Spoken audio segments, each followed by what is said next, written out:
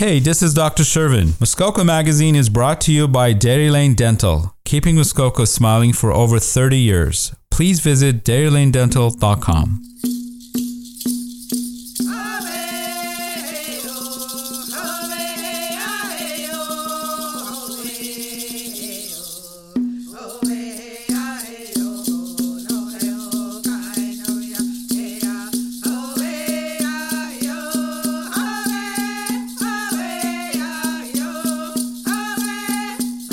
Welcome to On Mohawk Time. I'm your host, Joyce Jonathan Crone. Today we have four very, very special guests, and it's our pleasure and honor to have with us Elder John Elliott, Grandmother Dawn Hill, Grandmother Roberta Hill, and Grandmother Shirlene Bumbury. These four young people have gone through what no one should have gone through. These four lovely survivors and warriors are from the Mush Hole, the Mohawk Institute in Brantford, Ontario. This is the same residential school that my grandfather attended. These four warriors are part of the film that is being screened this weekend at the Three Fires International Film Festival. The film's producer is Faith Howe, an Indigenous woman, whose great-grandmother was at the Mohawk Institute as well. The film is entitled The Nature of Healing, Surviving the Mohawk Institute. So I am proud to have the four of the survivors of the Mohawk Institute. I have visited that location, as you may have heard in my previous shows, over 30 times. Having taught the grade 12 Indigenous Studies course, I would often take my grade 12 students there, and we would stay on the Six Nations of the Grand at the Bears Inn. And these students would get a firsthand view of the residential school. So it's with honor that I am able to interview four survivors, and how lucky our town of Huntsville is to have them here with us today. So I'd like to welcome each of you. This residential school was opened in 1831 and stayed open until 1970. It was over 140 years of children being stolen and taken and kidnapped. So I would welcome each of you. So Grandmother Dawn, I would like to ask, can you just tell us a little bit about your experience there? Sure. We weren't kidnapped or any of those other things. Our parents, our father had passed away, and our mother had a nervous breakdown. Our older sister tried to look after us. There was 7 of us in the other half of the family. And so we were placed there by our older sister because she couldn't look after us. And that's a lot of kids to have finally in your own family. So that's how we got there. Mm-hmm. But it wasn't and I have to tell this because it wasn't a very nice place to be. It was very violent, actually.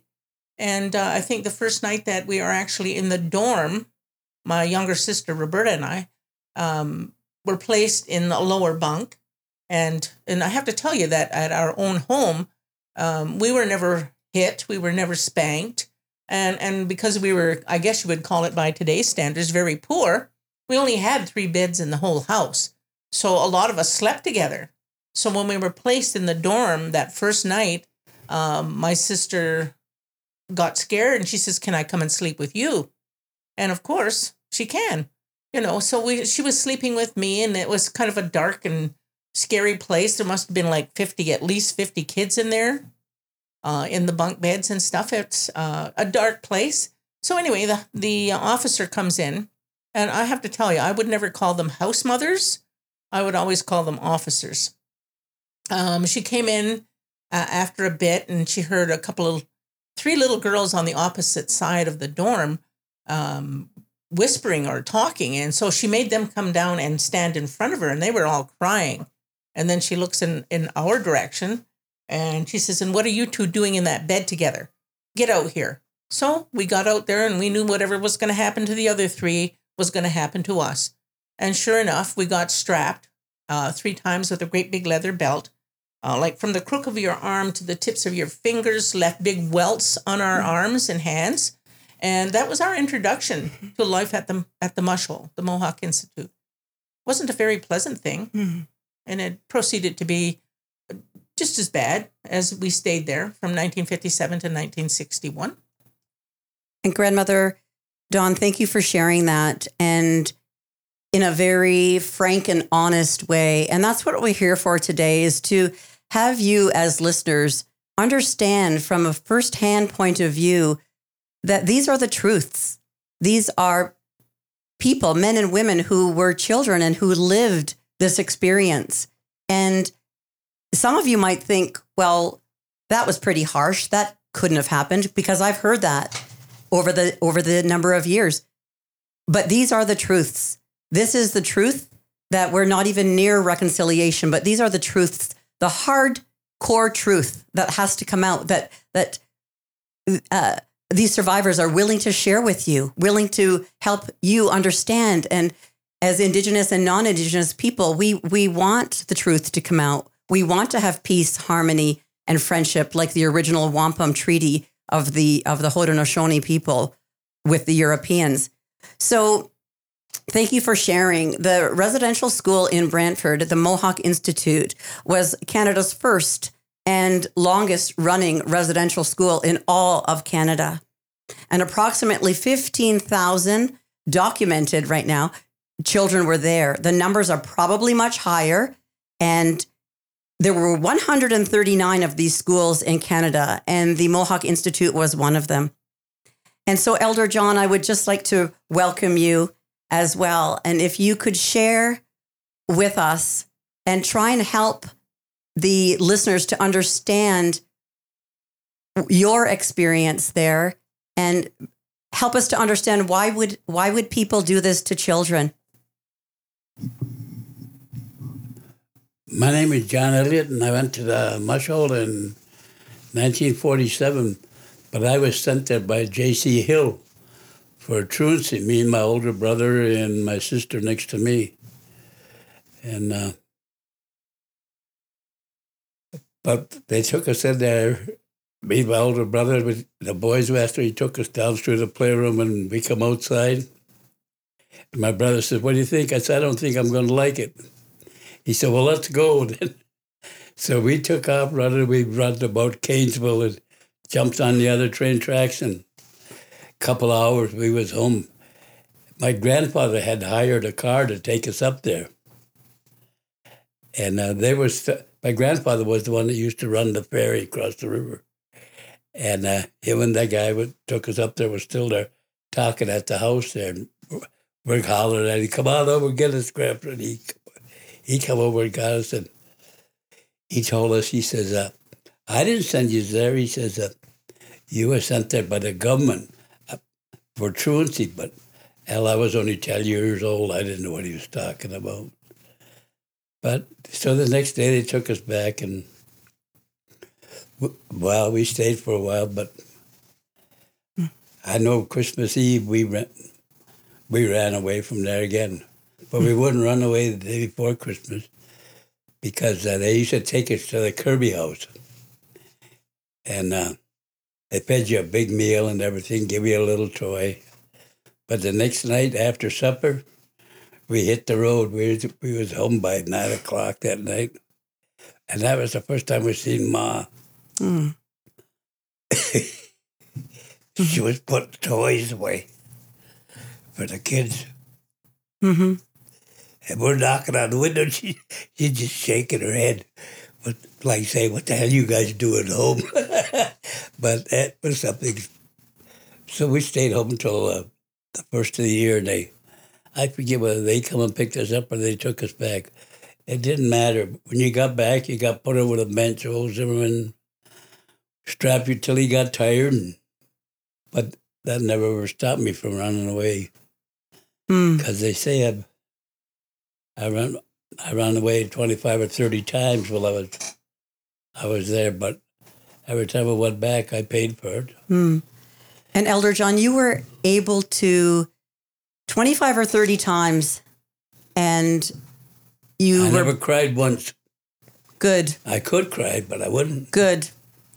And I know that ferry that you're talking about because... That was my grandpa Jesse's. Oh, and I went across that ferry many times with my dad. And so I know exactly what you're talking about. And I know where Canesville is as well, having grown up on Six Nations. And so can you, other than not crying in front of them, can you share a little bit about how it affected you and how now you're able to share with others your experience? Well, I'm pretty lucky. It never affected me too much because I was only 2.5 hours away from home. And if I got licked at school or if I got strapped for some reason or other, I would come home for a couple of days and I wasn't like the other kids. But 90% of the other kids, they didn't even know how they got there or which way was home. But I did, so I was lucky that way. Well, thank you for sharing that, because many people would be led to believe, and yes, it's true that the goal of the Canadian government in collaboration with the churches was to, with Duncan Campbell Scott, kill the Indian in the child, and through education. And as a retired teacher, I can't imagine using education in such an evil, convoluted way to create something designed to culturally genocide an entire race of people. And I think if the shoe was on the other foot, what would have happened? What would have happened if residential schools didn't happen and we could live together the way we were meant to live together? It's so sad that at one point in time, the people decided that this would happen. And so now we're facing uncolonizing ourselves as Indigenous people and uncolonizing the non-Indigenous people and the disbelievers. So you are, and I've seen the documentary, and I know Grandmother Blanche Hill shares a quote that she said that we are not afraid of the memories anymore. And I guess I would ask Roberta, sister of Dawn, and you two were so fortunate, and it make me sad to be together as sisters, because I have 5 sisters and I can't imagine losing any of my sisters. And that relationship that you had, even in the midst of the terror. Roberta, can you speak to that? Yes, I can. And it wasn't just the 2 sisters. We went in there. There were 7 that were left. So 6 of the kids went. 6 of my brothers and sisters went in. And the baby was sent to Lady Willington Hospital at the time because she was too sick, or she was too little anyway. But I don't think people really understand the damage that's done when children are taken from their home and put into institutions like this, because what's lacking in the institution is it wasn't there to nurture us. It wasn't to care for us. There was this other agenda there. So it caused a lot of damage and a lot of harm with families, separating families. And for our families, we, I would say out of the 7 of us, 3 of the younger ones went into foster care on the reserve. My one brother left the mush hole. He went into foster care on the reserve. Dawn and I went to foster care after the mush hole. And then my oldest sister from the mush hole, she went to a girls' juvenile detention center. So that split the whole family up. And really, we didn't really connect all that well. We found out eventually where the kids were, but that's 12 years out of your life, that you don't grow up with your siblings. And that has a real huge impact. It causes a lot of, I think, damage for the person that you you've lost that ability to be in that family-centered. When you're with your family, it's a whole lot different than being institutionalized, because in an institution, you're following rules and regulations. It's very regimented. So you have to adjust your life to living in that environment where follow the rules or else there's punishment. You do this or else there's punishment. And there's violence in that, So it wasn't something that we were used to because we came from a happy home. And punishment for speaking your language. Well, punishment for wanting to be with your sibling. And that is so wrong. I can't even fathom that and I don't call it a school. I don't call them schools because I know what a school should be and is supposed to be. And I know what teachers are supposed to be and their authority that they have over children. And I know that children as young as age 2 and 3 were forced to go there. And I can't imagine, I can't fathom that. And I often say that I feel bad sometimes because I think, why wasn't I taken? Why wasn't any of my family members taken? And so that in itself has an impact on my life, thinking that you didn't deserve that. None of you deserve that. No child at all, doesn't matter the color, deserves that. But it was forced. And we want to get back past that whole idea that we're going to sit in that muck forever because we can't. And as survivors, you're thriving, you're moving on, you're healing. And so, Grandmother Charlene, if you can comment on that, because I know in your role of what you do professionally, if you can speak to that, and how do we go about, what advice would you give survivors who are listening? I would go to Scana Sopego, e Wahahawa ni Gaso, o Yoni, ne Gashauta, Kayo Kononia Quenzata. E Wahahawi means she carries flowers, and I'm from the Cuga Nation, Wolf Clan, in the 6 Nations of the Grand River. And I would say that when I started when I started talking about this, like 22 years ago, I had to take off this coat of shame and guilt that I wore. That, I used to walk around with my head down and everything like that. But I blamed myself for that, when I was 10 years old. I blamed myself for that when I was 10 years old. And I look back on it like, me, I'm 10. I didn't put myself in there. Like 4 of us were taken from my mom. And before that, before we were taken into the residential school, I lost a brother to the 60s scoop, right? Mm-hmm.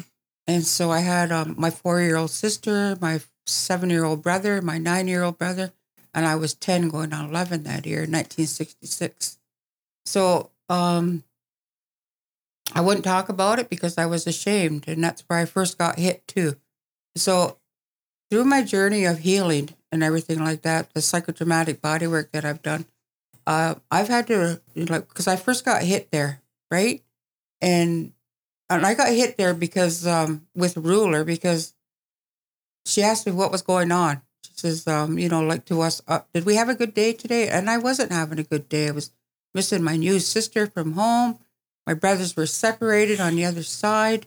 My sister was bottom bunk. I was top bunk, and she was only 4 years old. So I had a lot of emotions, So when I wanted to speak to somebody about it, I wasn't able to. So I was taken into the bathroom there a bunch with other girls, and I was never asked about, what was going on. So I'm standing there with my hands out like that, and she's taking a ruler up and down and up and down, But I wouldn't cry because I didn't understand why.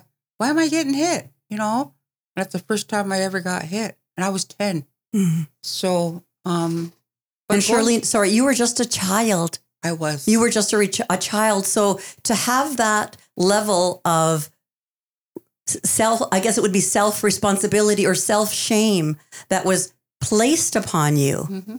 How do you journey past that? Well, I never spoke about it because it was never spoken to me about. We'd never talked about where we were, right? And so one day when I just finally said, I was going to holistic counseling, right? And I was going down to Ganukosha down on 6th. And so I started going there and I got to understand why, like I was holding these feelings, I was repressing, and a lot of things, diseases were happening to me. I lost my gallbladder for holding in anger, all this stuff with this trauma, right? It was all trauma. And so when I started dealing with the trauma and I started letting it go, and I started to empower myself back up. And, it wasn't right for me to bear that shame and guilt, at 10 years old. Exactly. But, when I get triggered every now and then, but, my body remembers, and everybody's body remembers trauma, and hopefully that, I'm dealing with my grandmother's that was in there in 1917 to 1919 for 2 years. And just finding out about her journey, how she got there and everything like that, and not telling my mother, and my mother not understanding, and 4 of us get taken away from her. And it's just like, wow. So it's just really something to overcome and everything. But, this is my truth, and I'm speaking it because I lived it. Right? Exactly. And Shirlene, in the documentary, you say we treat the trauma inside. And can you just briefly explain what you mean by that? Yes, I work in an addiction center, Native Horizons Treatment Center down there, and it's kind of like holistic healing and everything. So we deal with the feelings. And what we don't do is we don't treat the drugs and alcohol because that's what's numbing, right? That's what's used to numb the feelings. It's not only drugs and alcohol, there's other addictions too, right? But when they come in there for treatment, we treat the trauma inside. Because ever since, I truly believe that in our DNA there, we carry for our ancestors 7 generations up, 7 generations down. So, trying to get them to do that and going back to trauma is really what it is. Yes, and it's so true because we do carry that in our DNA, and it is part of our blood memory, who we are, who our grandparents and our ancestors were, and how we carry their lives within us as well. And it's so true. It is so true because we know we're made physically, mentally, emotionally, and spiritually as beings, as the Creator made us. So it's unbelievable to me how young children could have been forced and made. Now, I know I've heard people in this community say, oh, but the children wanted to go there. The parents wanted to send them there because they knew they could get a good education. That is so untrue. And I will just speak out that untruth right now to the people that are listening. And with that, let's just take a little break. This is 88.7 Hunters Bay Radio. I'm Dr. Shervin from Dairy Lane Dental, and you're listening to Muskoka Magazine. So welcome back. And we are speaking to the 4 survivors, and there were others as well, who were part of the Nature of Healing, Surviving the Mohawk Institute. The institute was opened in 1831 and closed in 1970. It is the longest running, and I believe the largest in all of Canada. And so let's take it back to grandmother Dawn. And grandmother, I know that they have been doing some ground searching. Do you have any updates on that, or can you tell us anything about that at all? Well, yes. Actually, all of us are part of the board for the Survivor Secretariat looking for the bodies or burials. We, at this stage, have done a lot of, not we personally, but have hired people who are knowledgeable in that type of stuff at the GPR and the LIDAR and other things, other methods of looking. And I think the biggest thing that we have found out as a group is that even though you have, the grids all scanned and everything else, we don't have a lot of people in Canada who can actually read that data. And so that's kind of it prolongs the process until we can get something concrete. I mean, we have heard of anomalies, but you don't know what an anomaly is until you actually have to dig or do something like that, because it could be anything. It could be a dead dog. It could be a pipe. It could be anything. It could actually be a burial. But to that end, we haven't had any result yet. So we're all just learning about all of this stuff. And I think the big thing is that at one point we thought there was only 57 children that were actually unaccounted for. But now that number has gone up to be in the 90s, you know, so like there's a lot of people doing research and listening to the stories of survivors, or even what's recorded in some of the documents that have been handed in or through the files. So it's a long process, and I know it's going to be a while going on still. And right now I can only tell you that we're continuing the search through the area that once belonged to the residential school, and like the surrounding farm fields and everything else where all the buildings were back from the 1800s. So a lot of that has to be scanned yet. And I guess we're going to have to wait. And Grandmother Dawn, do you know the total acreage that the Mohawk Institute had? It was originally, I think, 650 acres. Wow. And that's a lot. That's a lot of land to have to take a look at to find our children. And I guess my question would be the process of it, and sticking to that process, and really until every possible child. Now, I was also told that there are trees and there are homes, there are businesses built on those areas. Can you speak to that? Yeah, that's one of the problems, actually, because everything is so overgrown. I mean, we did we had a meeting just the other day about overlaying maps from the 1800s up to the present day. And you can see how the landscape has changed, how the homes are now built up around that area. What used to be farmers' fields might now be a residential area. So those are the big problems that we have. And although we have asked and we're supposed to be notified if somebody wants to build, sometimes the builders just go right ahead and do it. So that becomes an issue for being able to scan that property. But if people followed, the builders or construction people followed the actual protocol and got our guys to come out and scan it before they built, there wouldn't be an issue, because if there was, they would if they found a body there, then we'd have to stop. They would have to stop building.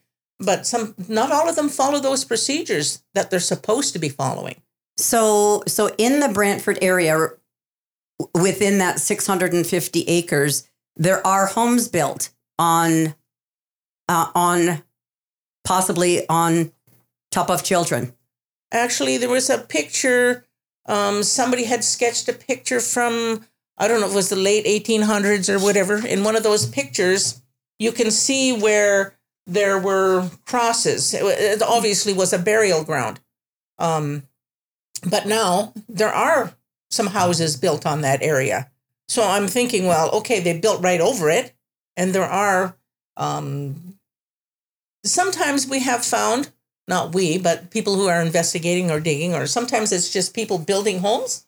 I know of one case, and I can't mention other than about where it is exactly. There was a body found. However, it was not a recent burial. They think that it was from the 1800s, or maybe even earlier, when the Native people all settled in that area. So, and I have to mention this too, that we have changed from a criminal investigation. It's no longer called a criminal investigation for the simple reason there's nobody to charge. Right. And they have, the OPP had said, well, if there's nobody to charge, we can no longer go further. But we've now handed that over to the Ontario Coroner's Office and Dirk Heyer, and he has been very helpful and very accommodating to us to help us with this, the burials, with if there is one, and he's got our back. He's really, really good about helping us to understand the procedures and what it all entails if there is something there. Okay, excellent. Thank you for sharing that, because that's information that it's up-to-date information. So we really appreciate that for sure. Now, I wish we could speak for hours about this, and unfortunately we can't. I would love to, and maybe in the future we can continue to have this conversation and to understand the lived stories, the trauma that affected small children, children who have lives, children who have families, children who live in communities. And this, what has happened, does not just affect an individual. It affects families, it affects communities, it affects generations. And I will never think that Duncan Campbell Scott's plan and the government's plan worked, because I have 4 survivors sitting in front of me right now who are thriving, who are living lives, working through their journeys of trauma that was held inside of them, and willing to share that. And really, that's going to be the end result of reconciliation one day. We will not see it. It will take 7 generations for healing. And I just so respect and am honored to be able to hear and to help you as listeners of the Muskoka area, which is a traditional territory of Indigenous people, to understand. And I think we need to stop saying sorry and start doing the action, which we know that needs to happen. So this is part of the action. This is not reconciliation. This is reconciliation. And so I so appreciate each one of you. Elder John Elliott, Grandmother Dawn Hill, her sister, Grandmother Roberta Hill, and Grandmother Shirlene Bumbury. They did not kill the Indian in the child. They did not. And so I just want to say we are, as a Huntsville community, so inspired by you. I'm inspired as an Indigenous woman to continue on. And so I just appreciate you being here, you sharing so openly, and that if you, as the community of Huntsville, want to hear more, contact Hunters Bay Radio at 88.7 and let us know. Let us know what you want to hear. So, Nyawagoa.